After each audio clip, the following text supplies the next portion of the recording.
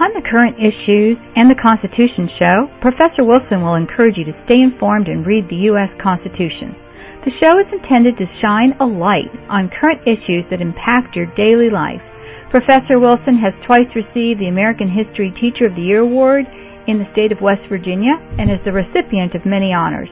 He served in the armed forces and is currently a college professor. He is a true patriot who believes the understanding of the Constitution is key to our future, and our future freedoms rest with informed youth. Please join us live where you can ask questions or listen on your time. Just follow the show feed to receive the latest shows delivered right to you. Don't miss any of these informative episodes. Are you ready? Take out a copy of the U.S. Constitution, a notepad, and let's get ready to learn.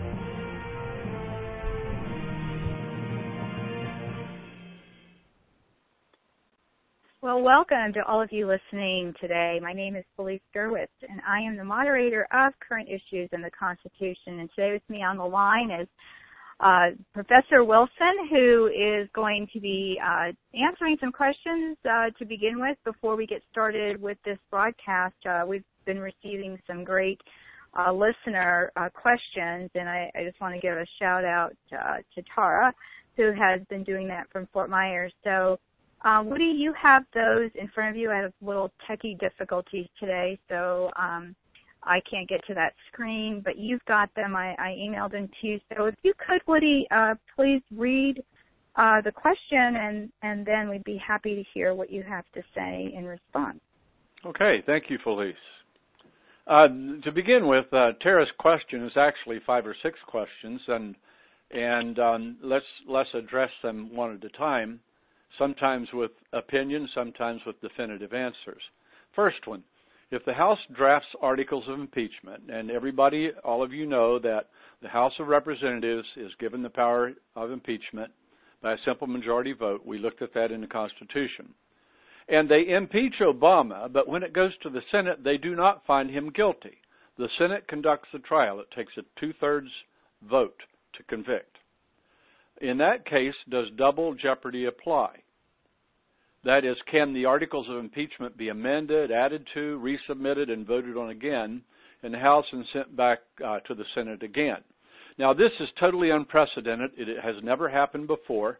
There is no clearly discernible specific language in the Constitution, but in Amendment 5, there is the clause that a citizen, and Obama is a citizen, cannot be tried twice for the same crime. So I have no doubt, and this is a very strong opinion, that principle would be applied to an impeachment trial. There are all kinds of courts and hearings and ways of conducting questions of innocence or guilt, and impeachment is one of them that deals with the president or a member of the Supreme Court. As a matter of fact, vice president could be impeached and so on. So yes, I think that double jeopardy would apply. So if the House should draft articles of impeachment, and they have to be very specific, and submit it, and the Senate doesn't find him guilty, they could not try him again for anything in those articles of impeachment. But if he does something else that is impeachable, that is not mentioned in the first attempt, then he could be impeached again and sent to trial in the Senate again, but not for any of the reasons in the first case. That is my opinion. Now, I don't think there's any question that there are impeachable offenses out there against Obama, particularly executive orders that change the law. And when he tells the Department of Immigration and Naturalization and the Drug Enforcement Agency not to enforce laws passed by Congress prior to his administration, in both of those cases, you could find several more specific examples of impeachable behavior by this president. And I've said before, and it's a political thing, I have no doubt Republicans do not want to go there because there's an election coming up, and there would be a tremendous backlash if they did that. In fact, it might ruin their chances to take the Senate, might ruin their chances in 2016. I have doubts that the House of Representatives, even though it's in Republican hands, will ever impeach this president. Not much talk about it out there either. Some, but not much. Okay, the second part of that question is this. If the evidence clearly shows impeachable offenses, but the Senate still votes not to find a president guilty, is there any remedy by the people or in the courts for their failure to follow the clear rule of law and standards of guilt and innocence? Sorry, there is not. When a court rules, that's it. There's an appeals process. You can go to the Supreme Court, but you can't do that with impeachment. The Constitution does not provide for that. The only remedy is to wait for the next election. That's the only remedy that exists clear-cut right now. So another question that follows on that one is if they do, reporting it to the Senate, and don't find a president guilty, what then, other than voting all those who find him not guilty out, what can the people do? And again, really nothing at all except wait for the next election. There's no other provision for that. Moving on, if not possible, also, is there a general recall provision of a senator or representative, or is that a state-by-state thing? Recall is something that started back in the progressive era.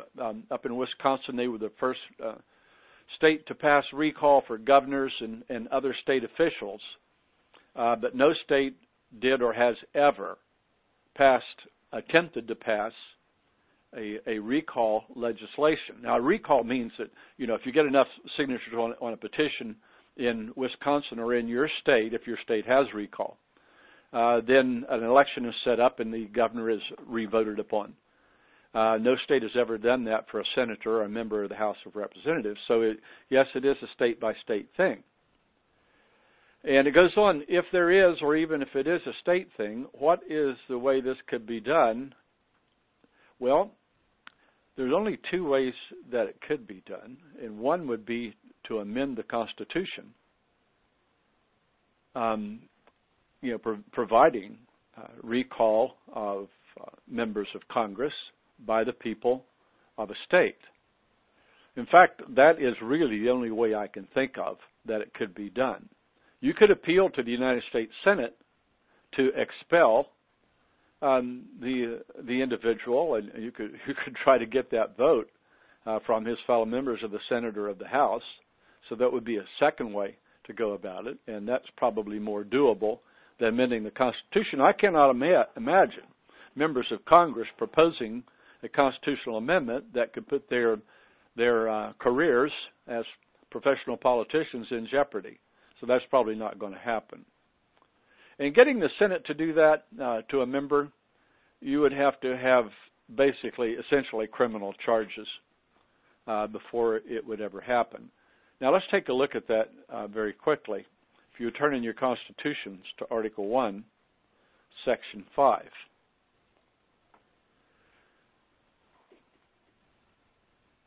Okay, let's read clauses 1 and 2, and then we'll come back to it. Each house shall be the judge of the elections, returns, and qualifications of its own members. And a majority of each shall constitute a quorum, and so on. But that first part is the operative part. In the second clause, each house may determine the rules of its proceedings, punish its members for disorderly behavior, and with the concurrence of a 2/3 vote, expel a member. So they can throw him out with a 2/3 vote. And that has happened, but very, very rarely. And this really is the only way that the Constitution provides that a member of the House or the Senate can be expelled from the House or the Senate. Now, there's been a recent case. In fact, I have seen several websites over the last few years where people are demanding the recall of members of the United States Congress, but it's never been permissible, again, because of the stipulations in the Constitution. And that's because the U.S. Constitution sets qualifications and terms, as we see in Clause 1, for being a member of the House or the Senate. And changing those qualifications or terms like in making them subject to a recall, would be unconstitutional, and it would, as I said, require a constitutional amendment. Now, recently, in 1995, the legislature of Arkansas passed a law that basically limited the terms of their congressmen, both representatives and senators. They were trying to get some people out of office. Once you're in there for a while, it's very, very difficult to remove an incumbent. So they passed the law that would limit a representative to 3 terms and a senator to 2 terms. So a group called U.S. Term Limits Incorporated came together and went to the Arkansas Supreme Court, and the Arkansas Supreme Court overturned the law. Here's a quote, the operative quote from Justice Robert L. Brown. If there is one watchword for representation of the various states in Congress, it is uniformity. Federal legislators speak to national issues that affect the citizens of every state. The uniformity and qualifications mandated in Article 1, Section 5, Clauses 1 and 2 provide the tenor and the fabric for representation in the Congress. Piecemeal restrictions by state would fly in the face of that order. So it is for term limits, so it would be for a recall. And when he says the tenor and the fabric, if you look at Articles 1 and 2 together, then basically you interpret that to mean that a recall would basically be unconstitutional. Well, the Attorney General of Arkansas was ordered by the governor to submit this to federal review. It gets to the United States Supreme Court. And in 1995, the United States Supreme Court, by a vote of 5-4, upheld the Arkansas Supreme Court's decision. The operative quote here is from Justice Clarence Thomas, who says this: in keeping with the complexity of our federal system, once the representatives chosen by the people of each state assemble in Congress, they form a national body and are beyond the control of the individual states until the next election. So, a candidate running for the Senate in any state is basically the property of the state until he is elected. Now he is the property of the national government. And states cannot touch that, according to the United States Supreme Court. But keep in mind, and if you're really interested in this, you might want to go to OYEZ, OYEZ, and do some research. All the material, all the briefs, the Supreme Court's opinions, and so on are there. And look at the dissenting opinion. The vote was 5-4. 4 dissenters found cause to support the law that Arkansas passed. I think you would find it interesting to find out what their rationale is. So in researching this and in developing those dissenting opinions, it could be that citizens could come up with another alternative to deal with senators and representatives who are not properly representing them. The problem with Arkansas's law is this: like, we have a representative in my district that I like very much, and he has had 3 terms, and I'd like to see him have 3 more and then 3 more. He is representing me quite nicely. I would not be happy if West Virginia passed a law limiting his term to 3, his time in office to 3 terms. I would be very unhappy with that. And some of the justices in U.S. Term Limits versus Thornton, it's called U.S. Term Limits Incorporated versus Thornton, 1995, if you want to look that up. They're basically saying that the people choose the senators. The people, not the state legislature, not the governor. The people choose representatives, and they have the right to choose what they want. and no state could take that away. But in recall, you would have a vote of the people to recall. So it would be the people's decision. And you will find that in the dissenting opinions. So 18 states now have recall for state officials. That's not very many. And it's very difficult to get a state to pass recall legislation because the people that pass it are making themselves subject to recall within the state. So it's very difficult to get this kind of thing passed. But that's essentially where it stands. On the impeachment issue, it's probably a dead duck, even though there are impeachable offenses. And on the recall thing, while that is probably more possible, it would take an awful lot of work, and it would take a very big group of people to put this thing together and get it passed within each state. And passed in such a way, with language written in such a way that it could pass muster in the United States Supreme Court, especially in view of this Arkansas decision, U.S. term limits versus Thornton. So I hope I've answered that, but if I've been unclear on anything, certainly a follow-up question from the questioner would be in order. Okay, great. Very good. Let's see here.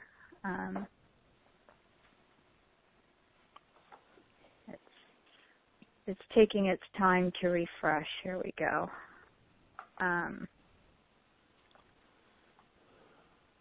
Okay. So Tar asked if we're also taking questions in the chat room or in the Q&A. You can ask them there, but Tara posted it here in the chat. She says, I know that if the GOP takes the Senate, that Mitch McConnell is seen as the heir apparent as the Senate Majority Leader. Is there any historical precedence that would give us any home that someone else could take over this role?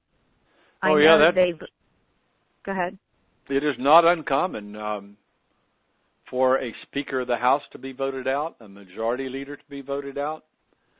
I think I know from what I'm hearing senators say over the last couple of years, especially recently, if the Republicans should take the House in the 2016 election, and they have a strong chance of doing so, there would be the Republicans in the new Senate would go into caucus, and they would choose their majority leader. And there would be a very strong group that would oppose the election of Mitch McConnell to that position. So it would be an interesting fight within the party, and both parties do this. So every time, Mitch McConnell is the majority leader of the Republican Party right now in the Senate because he was elected to do so. And that can change, and it has changed, both in the House and in the Senate. Good question. Yeah, she said, I know they vote on this position, but it sure seems as though there's a seniority expectation which flies in the face of the founder's position of people serving for a limited time in the government. True. As a matter of fact, I was just reading the other day, the Founding Fathers imposed term limits on the president. No, they didn't either. No, they didn't. We did that by amendment, the 22nd Amendment. They did put term limits on congressmen insofar as their terms do have a beginning and an end, and they have to face re-election. But I was reading the comments of James Madison, and it was his opinion that specific term limits in terms of time in office, like limited to 12 years or something like that, wasn't necessary. Because in those days, there wasn't much of anybody that wanted to spend a whole lot of time going to Philadelphia or New York or Washington, D.C. to represent their state because they had businesses and they had ranches and their own concerns back home. And Madison didn't think that there was anybody that really would want to spend their entire career in Washington, D.C. I mean, these guys were from South Carolina and Virginia and Massachusetts. That's where their homes were. And it took a long time to get there and back. So I don't think he anticipated the system that we have come up today, the transportation system for one thing, and the fact that we pay them so much money and great benefits and so on and so forth. But he did understand, if you read Federalist Paper number 51, that men are not to be trusted with power. So it's kind of you would think that he would, believing that men can't be trusted with power, then you limit their power. Mm-hmm. Well, he trusted the people to do that on election day, and he trusted, like I said, the dynamics of the geographic situation, that people would not want to be professional members of Congress, professional politicians. But times change, things change, and back then Madison and his friends could not see the future. If they could have, I am sure they would have put term limits both for congressmen and for the presidency. But alas, it was not done. Yeah, Tara said that she goes, what do you think about the amendment to extend the time of the representatives to 4 years from 2 years, since fewer people seem to want to return to their regular jobs and they spend a great deal of time just going from one campaign to the next? That is something to think about, quite possible, but I would like to see that combined with term limits, like 2 terms and you're done, or 3. Maybe I would like to see that, maybe I wouldn't, because it would mean that I would lose my guy, Representative McKinley of Northern West Virginia, and I wouldn't want to lose him because of the quality of his representation. But I would like to see, I've always thought that there should be term limits. The Senate and the House, senators get 2 6-year terms, and come to think of it, part of that was that, in my thinking, representatives would get 3 4-year terms. And that would give you continuity in government as you are returning incumbents to office, and you can go on with business. You don't have to, without changing the entire House or Senate. That could be a real mess when Congress opens on January the 1st. But I would like to see it changed. And, even though I would lose my representative, I think term limits are in order. There are some people in Congress right now that, I tell you what, that's just their life. And it was not meant, the constitutional system of democracy was not set up so that professional career politicians could live on public welfare, essentially, and remain in that position forever and ever and ever. It was not meant to be that way. Yeah. That's not okay, good Woody, democracy. Let's go ahead and take a break. And I wanted to talk about the American government class that we taught. So let's just listen to that commercial for a minute. And then when we come back, I'll let you pick up with the last part of the Agenda 21. Hopefully the last part. Okay. The ongoing saga. Right. The American Government and Elections class is a remarkable look at the workings of the U.S. government, the election process, and how the Constitution sets the stage for the democracy that we enjoy today. This video series contains 32 hours of class, recorded with a live audience, taught by accredited AP and award-winning professor of American history, Robert Woodrow Wilson. This class is sure to energize your students with a love of learning. The classes are on demand on your time to view from the comfort of your own home. Created specifically for the high school level homeschooler, this AP level class can be enjoyed by students of all ages. Recorded and produced by Media Angels, a name you trust for quality products. Need more information? No problem. Go to MediaAngels.com and visit our class link. Or go to AmericanHistoryKidsClass.com and get ready to claim your seat. Hurry, because class is starting. Well, I think that's timely with the upcoming elections. If you want a really good American government and elections class, that is highly recommended. My kids took that class and really enjoyed it, and they're actually revisiting the American history class as well. There's just so much information there that, it's not surprising that they wanted to listen to it again. Woody, we have been talking about Agenda 21, and you've been going through each of the parts with some information. So I'm going to let you take the mic, if you will, and then if I have any questions, I will interrupt you and ask them. Do that, please. Okay. All righty. Okay. Agenda 21, as we've discussed and briefly in review, it is a United Nations program to establish a one world government and take complete control of all of the land on Earth and everything on the land, including human beings. ICLEI is their military arm, so to speak. No, they're not military at all. They are basically the agency whose job it is to carry out Agenda 21 in America.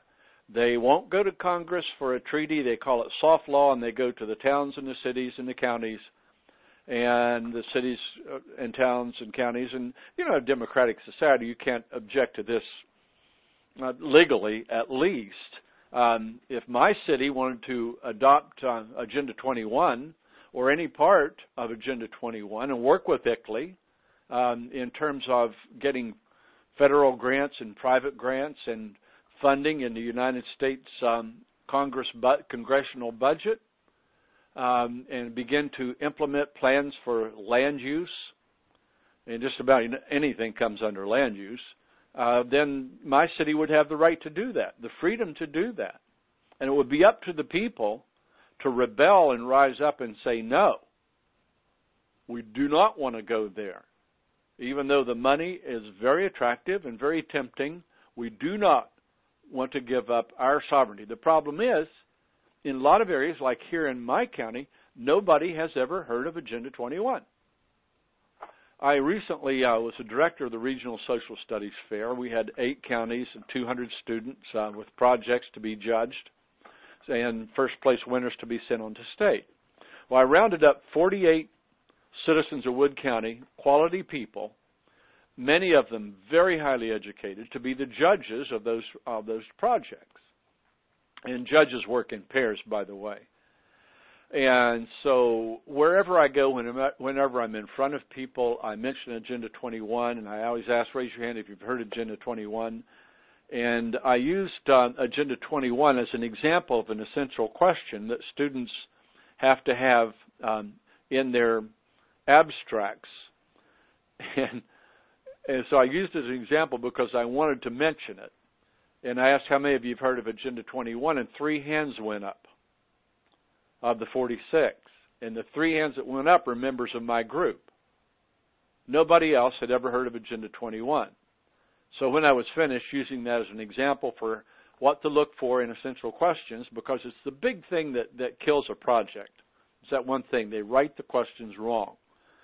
So after using that as an example, I said, if you've never heard of Agenda 21, go to your computer and start researching and find out. I said, you will be shocked, you will be appalled, you will be frightened. And after a while of digesting the information you find, you will become angry. I did the same thing last night with the Board of Education. In terms of, we have found curriculum that in Wood County, here in our county, that is clearly Agenda 21 aligned. And our kids, beginning in 3rd grade, are being indoctrinated, which is, indoctrinated is a nice word for brainwashed, to accept the principles of government, economics, and social life that are necessary for the total implementation of Agenda 21. These guys are in no hurry.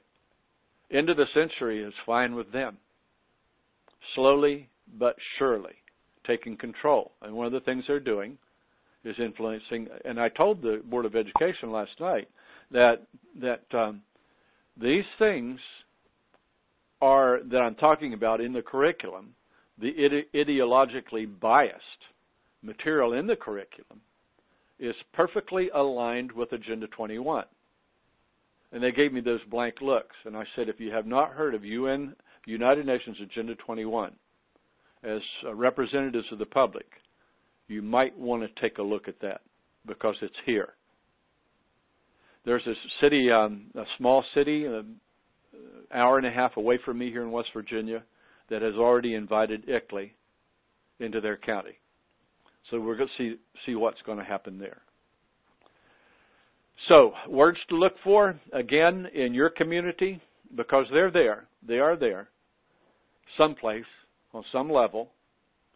Look for, if you see words coming out of your mayor's mouth or the city council or your county commission, whatever you call them, if you hear these words, that to you should be a red flag to get involved. Go to the next city council meeting and stand up and in very passionate terms denounce Agenda 21 and ICLEI.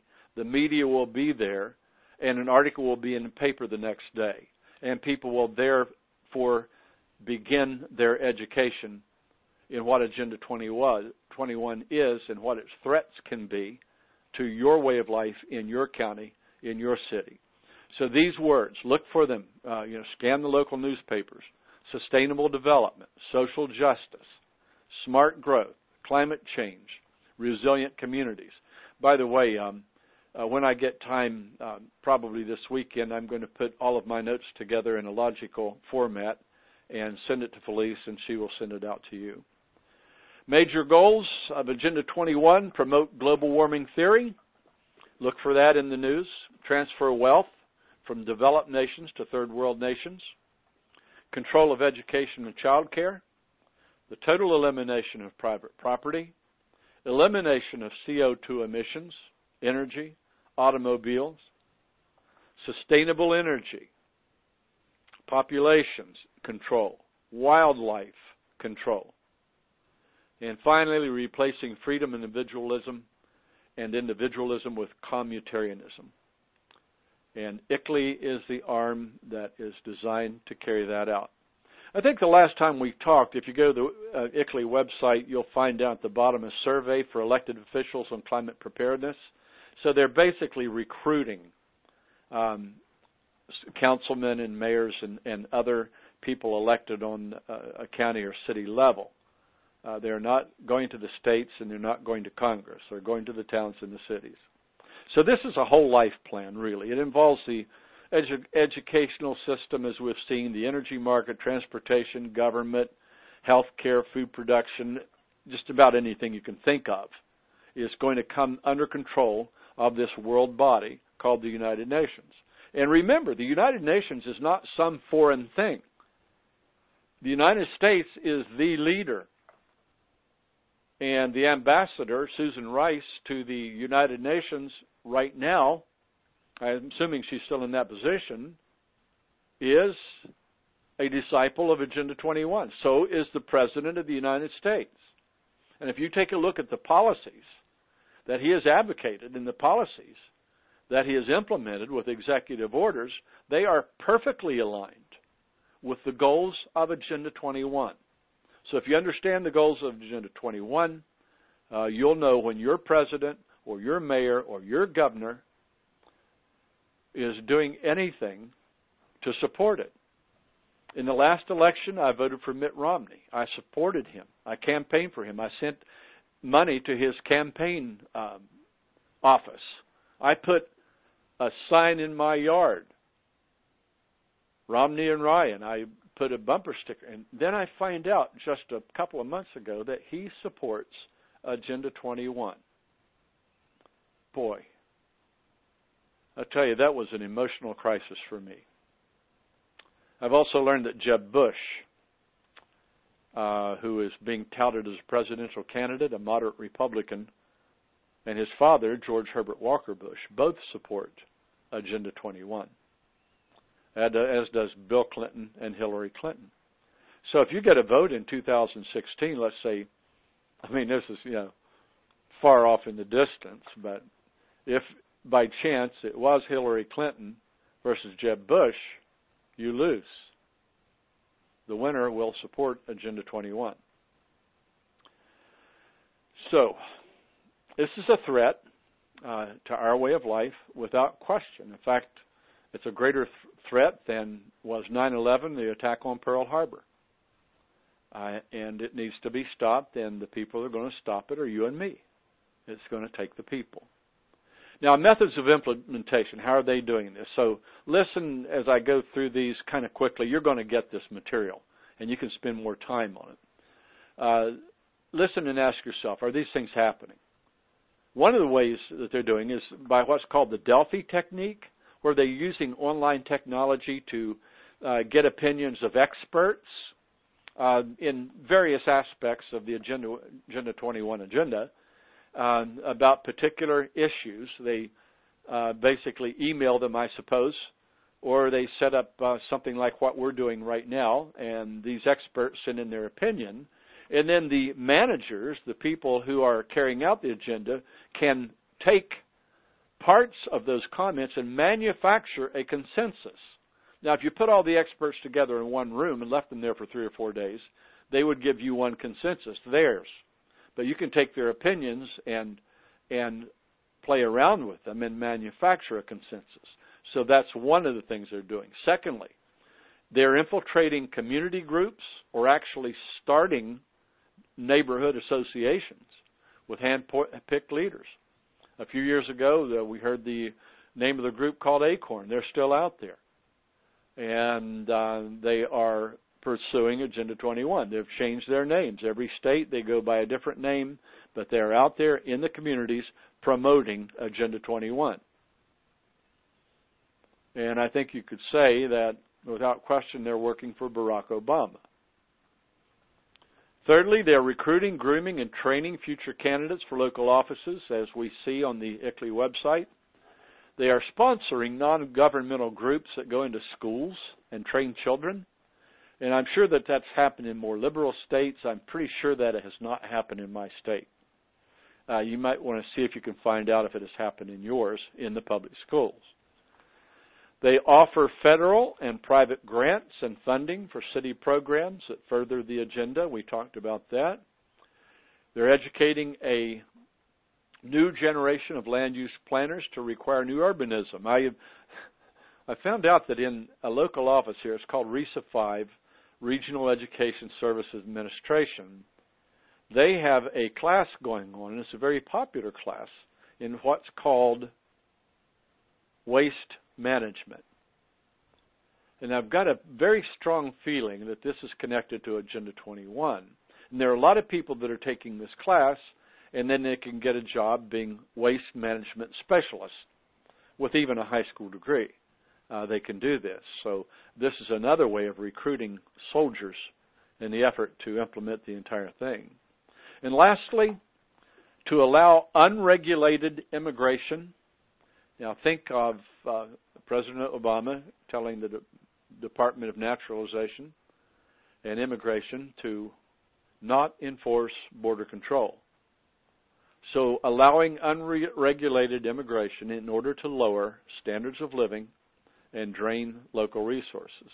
And that's probably the greatest reason that we should secure our borders. The more people that come here illegally, the more money they drain from government services, the higher taxes are going to be for us, the lower our standards of living will decline, and quality of life and so on. So these are techniques that are being used to implement Agenda 21 in America. And like I said, you'll get this stuff and you can do further research.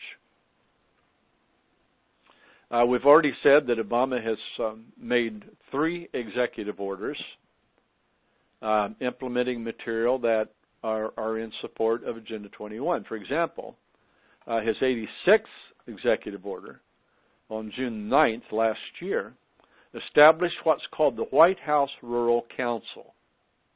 And it seems to be in line with Agenda 21, as it is designed to begin taking control over almost all aspects of the lives of 16% of the American people who live in rural areas. So this is the beginning. The federal government cannot do that. The federal government cannot, well, they can. Congress can set aside land for public use, like Yosemite, for example, or Yellowstone, or the Grand Canyon, national parks, and so on. They can do that. The president cannot do it by executive order, but he did. Impeachable offense, without question. So with this executive order from one man, a basic dictator. The federal government will begin control of all rural areas, rural according to their definition. And approximately 16% of the American people, that's 48 million people, live in rural areas. And they're about to come under control of government agencies that, in essence, and appearing innocently, are carrying out one arm of Agenda 21. So look for that in your area. The good news is there is opposition growing in America to Agenda 21 during the last 10 years or so. Opposition has increased within the United States to local, state, and federal levels. The Republican National Committee, as a matter of fact, in 2012, and I did not know this. Somehow it went right by me. I look at the Republican Party platform, but the National Committee adopts a resolution opposing Agenda 21. The Republican platform actually stated, and I missed this, shame on me for being asleep, but nonetheless, the Republican Party platform said, we strongly reject the United Nations Agenda 21 as erosive to American sovereignty. So it's good to know that a very strong organization in America has publicly opposed Agenda 21. And I do remember that during the entire campaign, I never once heard Mitt Romney mention Agenda 21 for it or against it. He did not campaign on this portion of his party's platform, and now I know why. Since then, several state and local governments have considered or passed motions, resolutions, legislation opposing Agenda 21. Alabama was the first. My state hasn't done it. Has yours? Alabama was the first state to prohibit government participation in Agenda 21. So counties, cities may not participate in anything Agenda 21 in Alabama. Many other states, including Arizona, are right now drafting and close to passing legislation to ban Agenda 21. And my group is one of several groups in West Virginia that are lobbying to get this resolution passed in West Virginia. And going on, right now there are 10 states that have, it's kind of interesting, this geographical phenomenon here. They're all western states, all west of the Mississippi. 10 states have passed in their legislatures resolutions in various language opposing Agenda 21. Now listen to these states: Wyoming, Montana, Minnesota, Washington, Oklahoma, Iowa, Texas, South Dakota, Wisconsin, and Arkansas. And you can add those states to Alabama. So we have 11 states so far that have passed such resolutions. Very hopeful. And I have done a little bit of research, haven't had time to really get in depth. Why the western states? Why not the eastern states? Why not the northeast? Why not the southeast? Why the western states? Probably because land use and Environmental Protection Agency and other Department of Energy, Department of Interior have probably been very busy and very engaged in the affairs of the western states in terms of land use, sustainable land use. And as the federal government comes in with these new programs and policies and controls, the people of the states gradually wake up. They begin to realize what's going on. Somebody discovers Agenda 21. It is made public throughout the state. The people listen. The people are shocked, appalled, and frightened, and then they are angry, and they rise up in opposition. And hopefully this will be happening in my state within the next 2 or 3 years. It takes a while to get the momentum necessary to pass this kind of stuff. Other good news is we find, I have a poll here. I'm not seeing, I think it was a Pew Research Center. It says, what kind of priority do you think Obama and the Congress should give to? And it lists several issues. And the people responded in this order. The highest, their biggest concern that they want the government to work on is the economy. Second is reducing federal spending, the national debt, the budget deficit. Third, restructuring the federal tax system. Got a large response. Enacting stricter gun control laws. Basically 32%. So that's a long way from a majority. Slowing the rate of growth in spending on Medicare and Social Security, addressing gun violence, addressing immigration issues, and last and least, addressing global warming, also known as climate change, which, as you know now, is the tip of the spear of Agenda 21. The American people do not think that is important, so apparently the American people do not take global warming and climate change seriously. That, my friends, is very encouraging. But what is a little bit discouraging, and we can change this, a June 2012 poll, that's what, a year and a half ago, a poll of American voters by the American Planning Association found that 9% of the American people support Agenda 21. 6% oppose it. And this is the discouraging part. 85% said they didn't have enough information to form an opinion. In other words, 85% of the American people don't know what Agenda 21 is. So I personally would like to see members of Congress and the next president and people in the media to start educating the people of America about Agenda 21. This plan of action, to use the words of Barack Obama, will fundamentally change America and the way Americans live. 85% have no knowledge of it. So I have been very busy wherever I go. I've talked to many people. I've talked to some groups, and I hope you will do the same. I have written a letter to the editor that hasn't been accepted yet. They must be Agenda 21 advocates. And I need to call them and find out what's going on. You can do the same thing, letters to the editor. Just begin with a sentence. Do you know what Agenda 21 is? And then give them the main points. Go to the city council meeting. Go to Board of Education meetings and ask. You can go in there and sign up to speak. They'll give you 5 minutes. That's probably, or maybe in your state even more. But you can do that. Whole families could go in together. That would be more powerful, and do a presentation together. So find ways to get the word out in your communities, in your towns and cities, that a real threat to the American way of life is currently active and being implemented in the United States of America. And let's put a stop to it. Well, I'll get busy this weekend and try to make my notes seem a little bit intelligible. And I'll send it to Felice, and she will send it out to you. Oh, good. I'm glad to get those notes from you, Woody, because I posted in the chat room that my notes are all over the place. So I would like to have them more organized, and that would be great. Just interesting here, as you were talking, Arola said they were just told recently that they're trying to do away with property taxes and making it so that no one owns their own property in her area. And she's in Missouri. I said, who told you this? And she said it is a charter that they are trying to push here in our town. We are to vote on the 6th. The charter is really scary. They have some things that we really need, but the rest is very bad.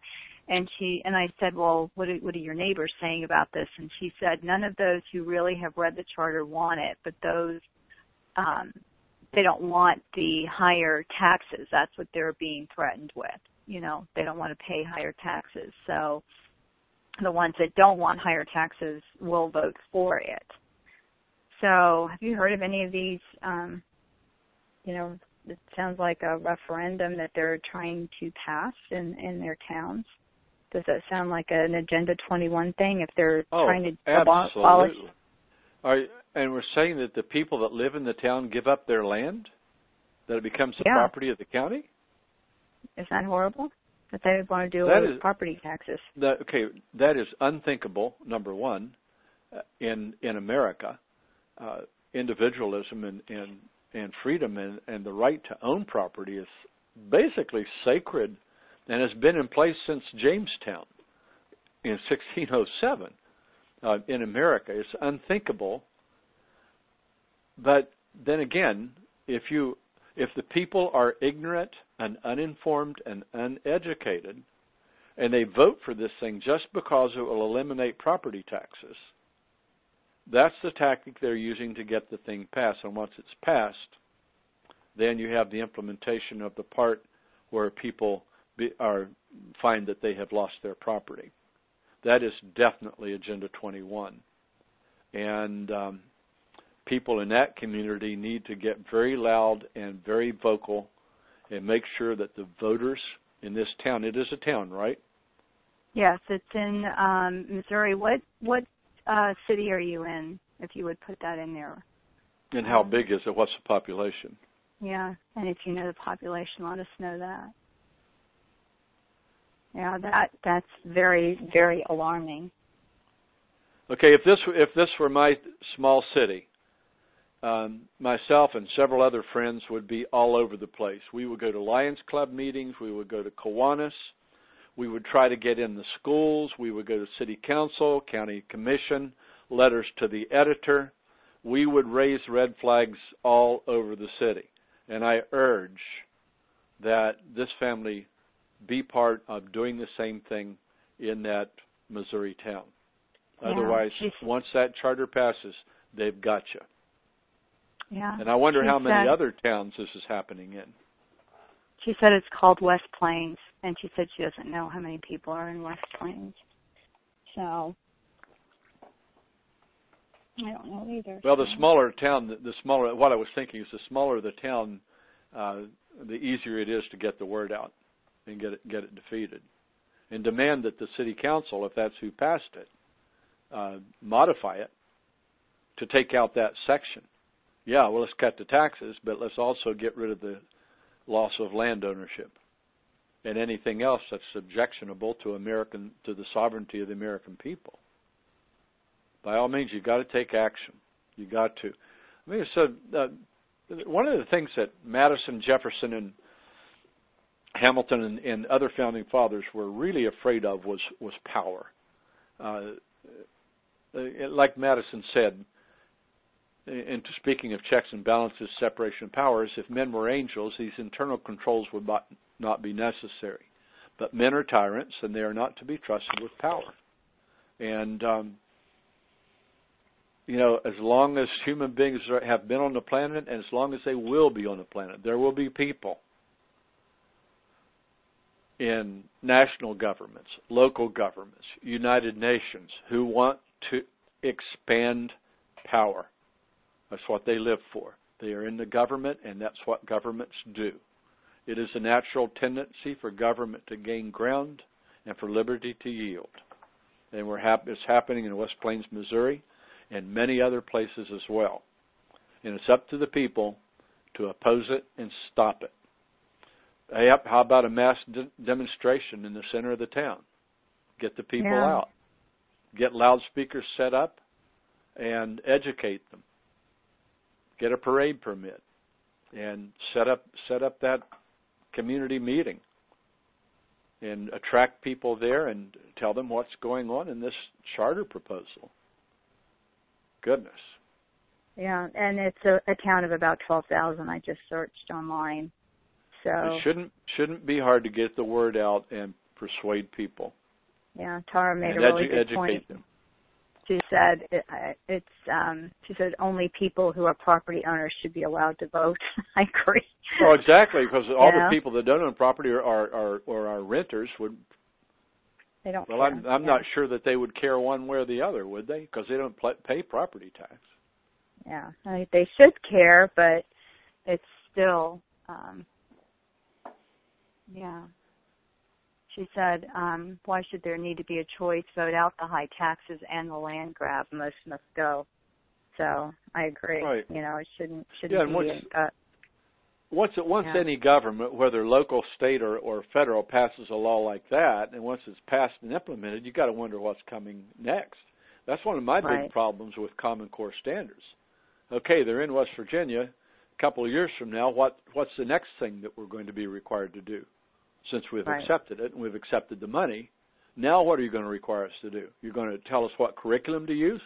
And is it going to be loaded up, as it already is, with Agenda 21 propaganda?